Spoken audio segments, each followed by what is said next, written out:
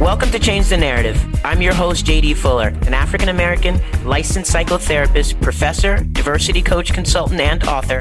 We talk about the isms. We talk about the phobias, anything that marginalizes and oppresses. Everything we are not and everything we are is because of fear. Through a mental health lens, we'll have difficult conversations with celebrity guests, political activists, and everyone in between. Our mind will tell us whatever we want to believe, but the truth lives in the body, and that's where change occurs. Are you ready to change the narrative? The man who says Black history saved my life and wrote a book about it is known as Mr. Ernest Krim III. He is a self-proclaimed Black history advocate who is a native to the South Side of Chicago and a product of the late 80s. Mr. Krim is a University of Illinois Urbana-Champaign alum who advocates for Black history, equity, and justice as a speaker, cultural consultant, socio-political commentator, a cast member on PBS documentary Divided We Fall. He is an author of the Amazon bestseller entitled Black History Saved My Life: How My Viral Hate Crime Led to an Awakening. Former city council candidate and high school science instructor, Mr. Ernest Krim is a must-follow on social media, and we are so excited to share this space with him today. Welcome to CTN with JD Fuller. All right. So first and foremost, thank you so much for joining me today. Oh, thank you. Oh, I appreciate that. I'm a big fan of yours. You need to know that. Thank you. Absolutely. Thank you. One of the many things I love about finding you and following you on social media is that you are always talking about what is great about the Chi. Can you talk a little bit about growing up there? You know what I'm saying? Like you just put a whole other flavor on it, and I love it because I fantasize that I'm from there. So tell me about you Well, you know, first off, shout out to Dilla. He's another content creator out there. You know, I follow him. Make sure you follow Six Figure Dilla. He's someone who definitely in the content creation space puts on for the city. And, you know, and the same thing with me. I talk about everything about Black history in terms of my experience, you know, born and raised in Chicago on the South Side. And just the diversity of neighborhoods. I mean, it's one of the places where you can get great food wherever you are. And when you like travel somewhere, you are quickly reminded that Chicago is the epitome of great food and great culture. One of the things I love too is like, I feel like Chicago can either make or break you, especially if you're a Black person in the city because of how we've been done. I'm always humbled and excited to see the connection that many people have to Chicago when I'm doing research. Like, you know, I just posted a story about Mae Jemison 30 years ago this month or this week. She was the first Black woman in space. And she was born in Alabama, but she was raised in Chicago, went to the same high school I went to. And there's always these connections. Yeah. You know, Quincy Jones, going back to that. You know, of course, that we know some more contemporary people as well. I feel like if you're a Black person and you can make it through the South Side or the West Side, then you can do anything because, again, they squeeze us. They put us in those situations when we moved here as we left the South in search of safety and economic prosperity. And it just forced us to make a way out of nowhere, and we're still doing that now despite all the negative press and publicity we get. But I think it was just, you know, you have all those people from the South coming together, and they're making their own community in this northern environment. And, you know, I'm from that same mold. There's so many things that you say that are great and just so nuanced about the experience of growing up in Chicago. And one of the things is the rap that it gets. You know, it is constantly the focus of what is wrong with Black America. And so to see so much greatness come out of there, it is a testament to those roots. They are solid, they are deep, and they are powerful. Definitely. And you can stand that wind. So for that alone. Those winners are brutal too. So you can survive that. For real. You can survive anything. I pretend I'm from Chicago until that winter comes. Then I'm like, nope. All right. So I want to go a little bit into, I mean, there's so much to cover with you. I'm going to do my best to get to everything. Everything. Who am I kidding? But here we go. So as an educator and an activist, you have received important recognition. I'm just going to go down the list here. You've been awarded Most Inspiring Teacher more than 5 times, the Joliet Chamber of Commerce's Great Teacher Award, the National Hookup of Black Women's Gold Star Award for Education, the PEPS Community Activist of the Year Award, and the Dr. Isaac Singleton Award for Extraordinary Service by the Rainbow Push Coalition in Joliet. Tell us about your transition into the classroom and why you recently left the school environment altogether. Yeah, so, my story is summed up with the phrase in the title of my book, Black History Saved My Life. When I went to college, I went to the University of Illinois, Urbana-Champaign. I actually have the shirt on now I'm representing.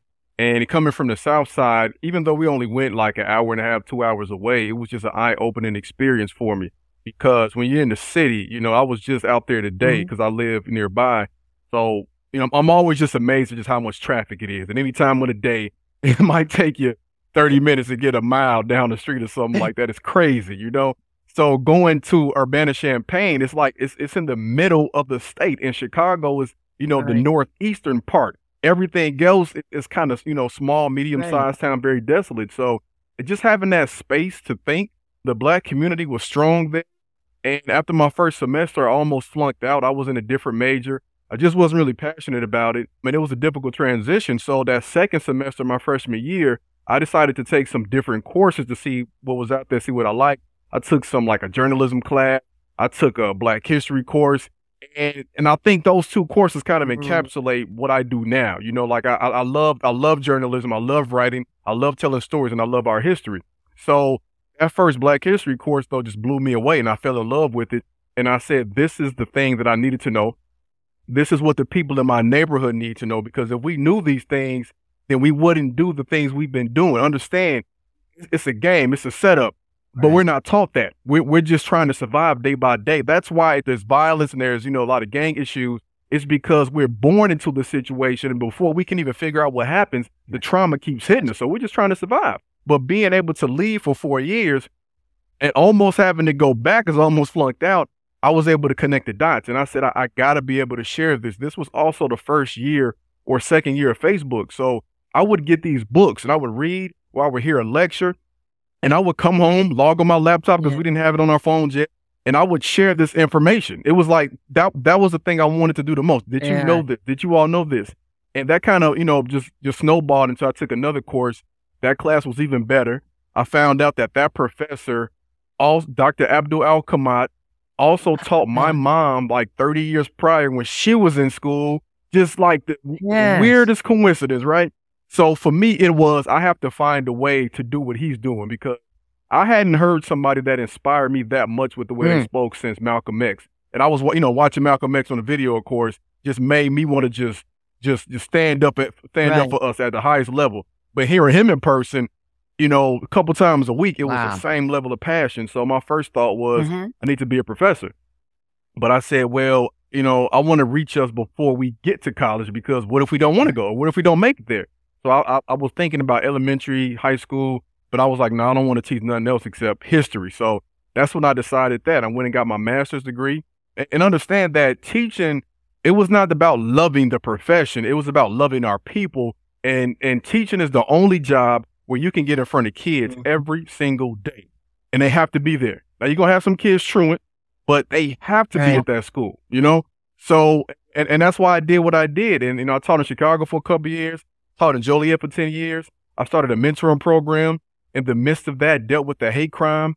Then, I started the Black Student Union. I began speaking. I began, doing a lot more content creation. I was going to different schools. And I was able to speak directly to kids about what I wanted to, as opposed to speaking to kids about the curriculum they gave me.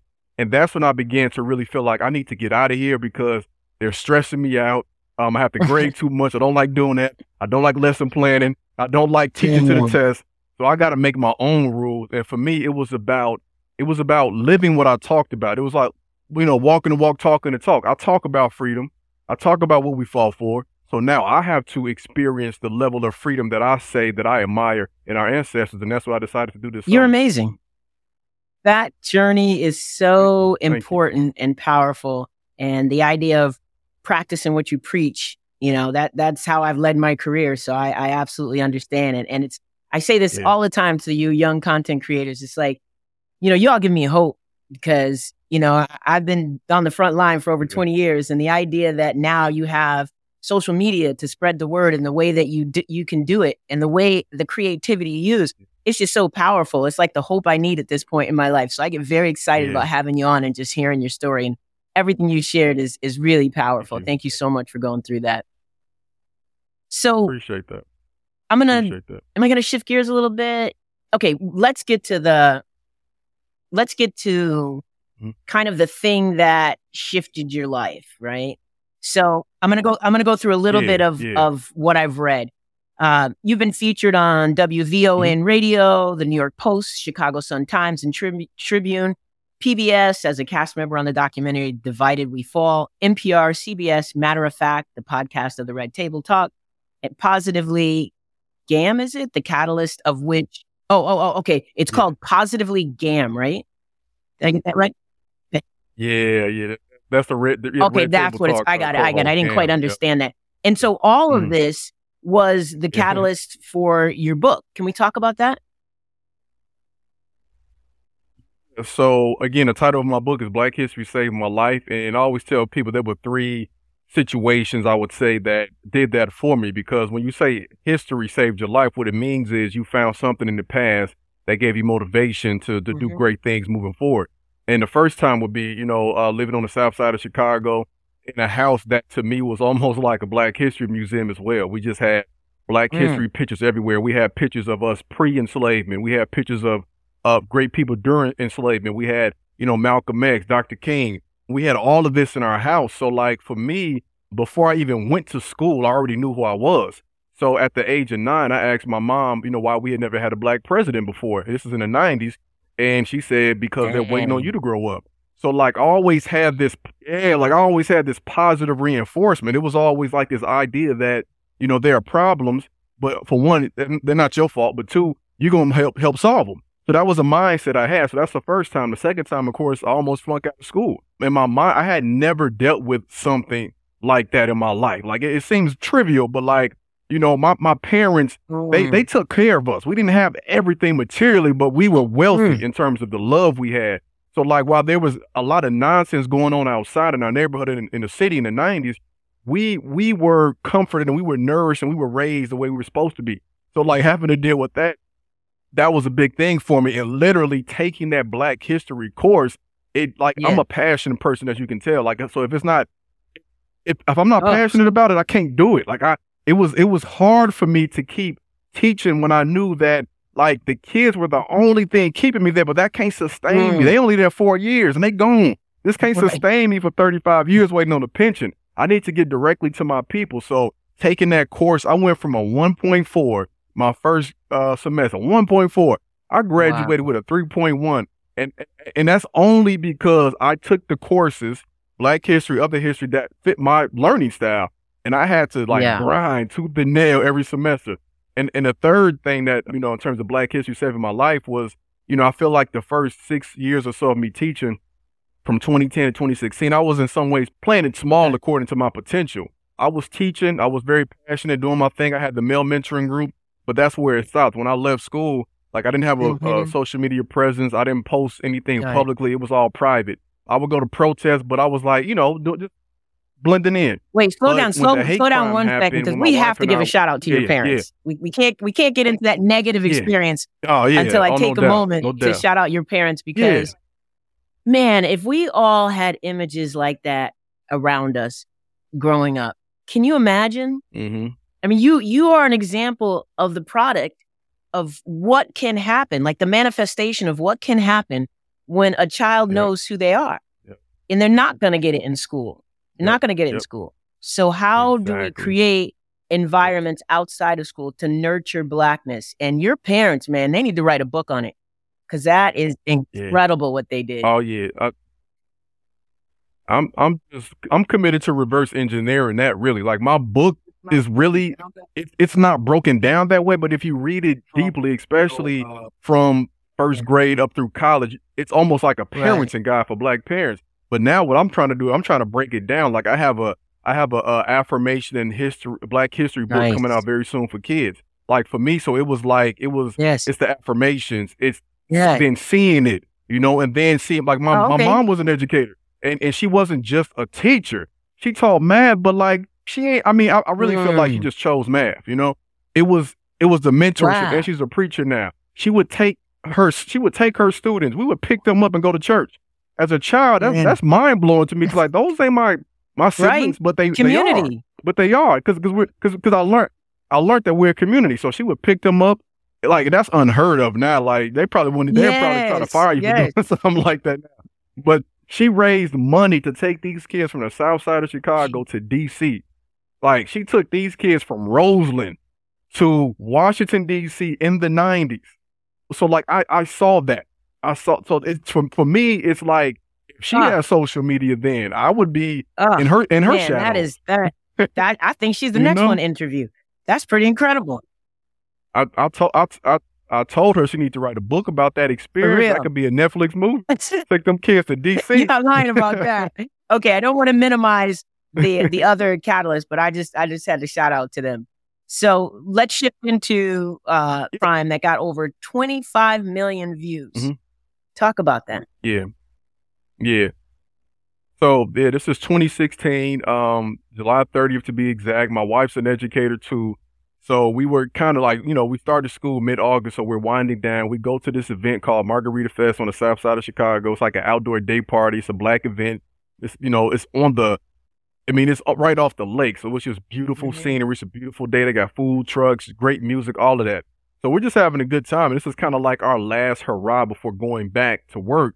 Also, too, contextually, this is the summer before Trump, ran for president. This is also the summer where you had Philando Castile was shot on Facebook Live, shot and killed. You had Alton Sterling. You had Sandra Bland. That happened in 2015, I believe, but they didn't press charges in 2016. So this is like one of the second or third waves of Black Lives Matter. So when we go to this event, on my mind is having fun, but it's also them. Of course. It's also like just the whole, So towards the end of that event, we decided to head out, and I saw there was an open cornhole game, which is like beanbag game or whatever. So we decided to play it, and there was only one beanbag for that particular station. So we just kind of like was looking around, waiting. There was a group next to us, and they pretty much had all the other ones. It was 2 black and 2 white folks.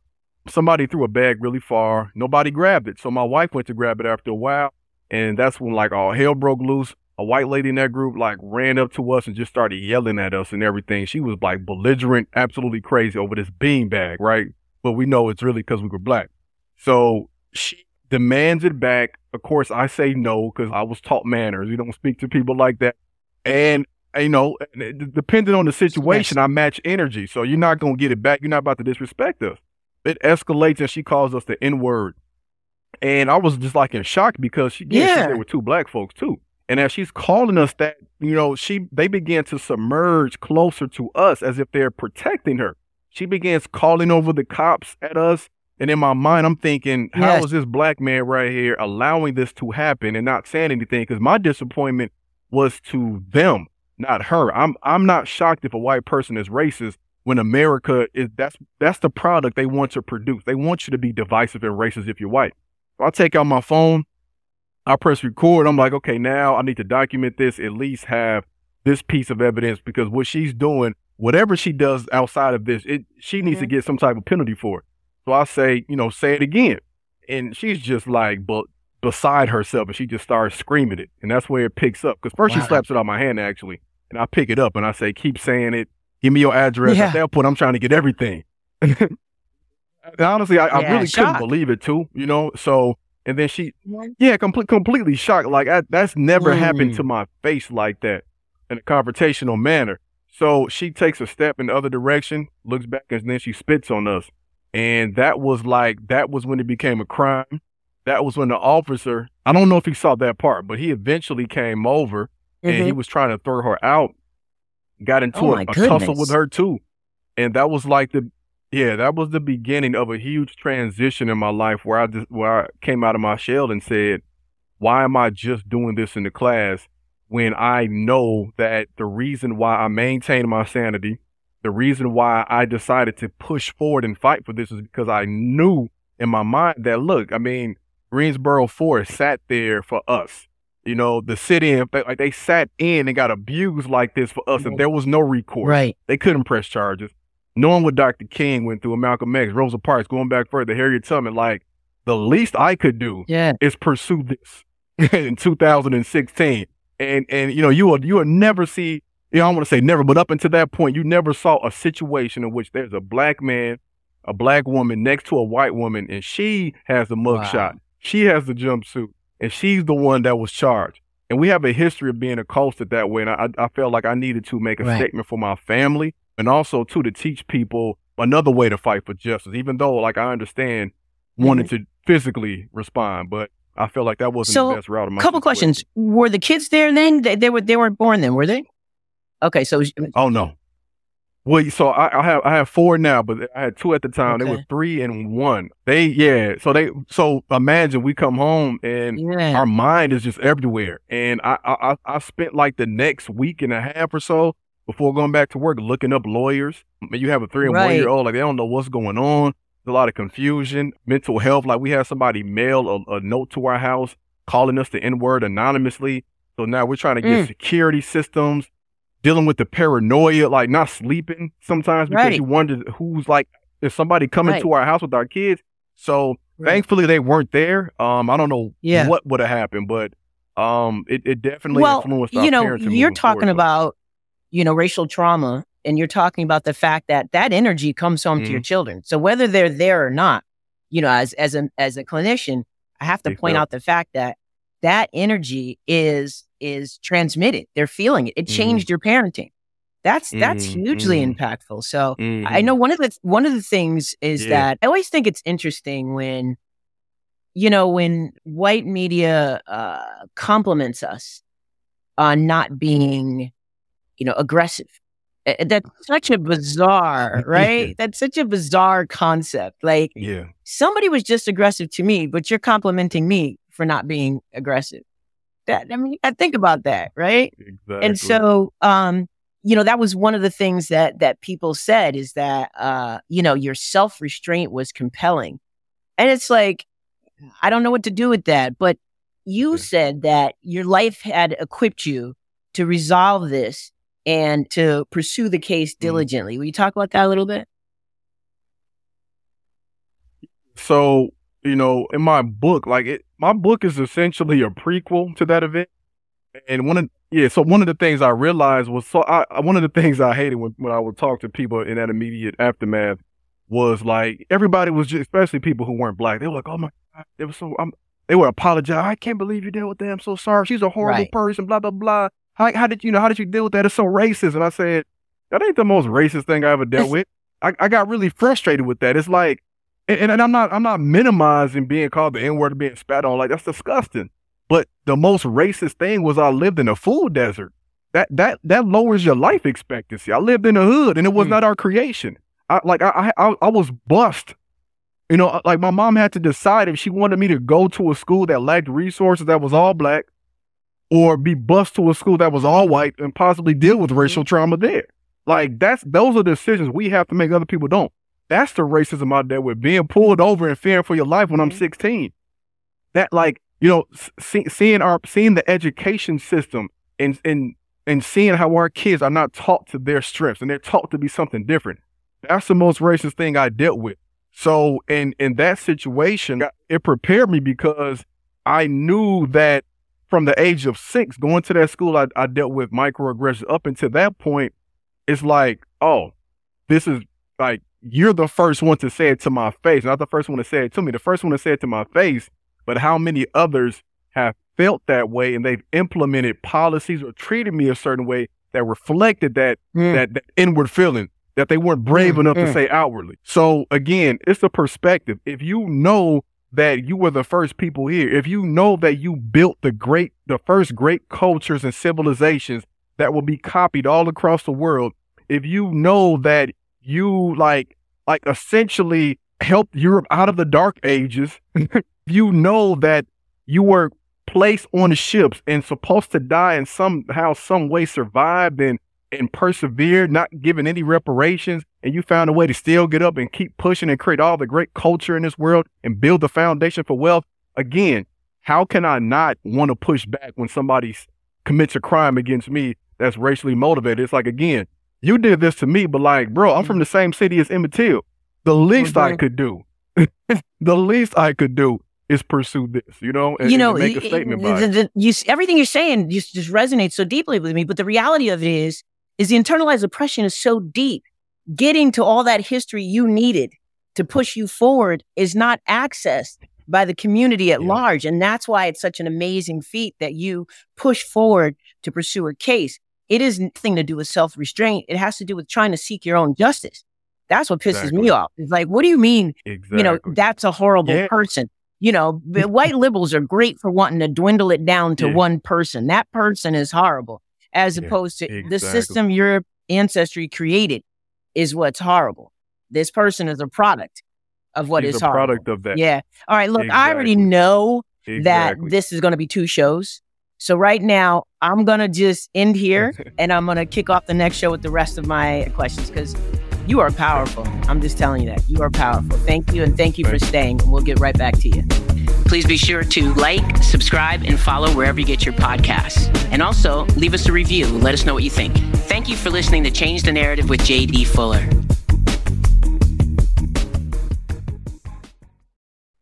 Okay, let's do it.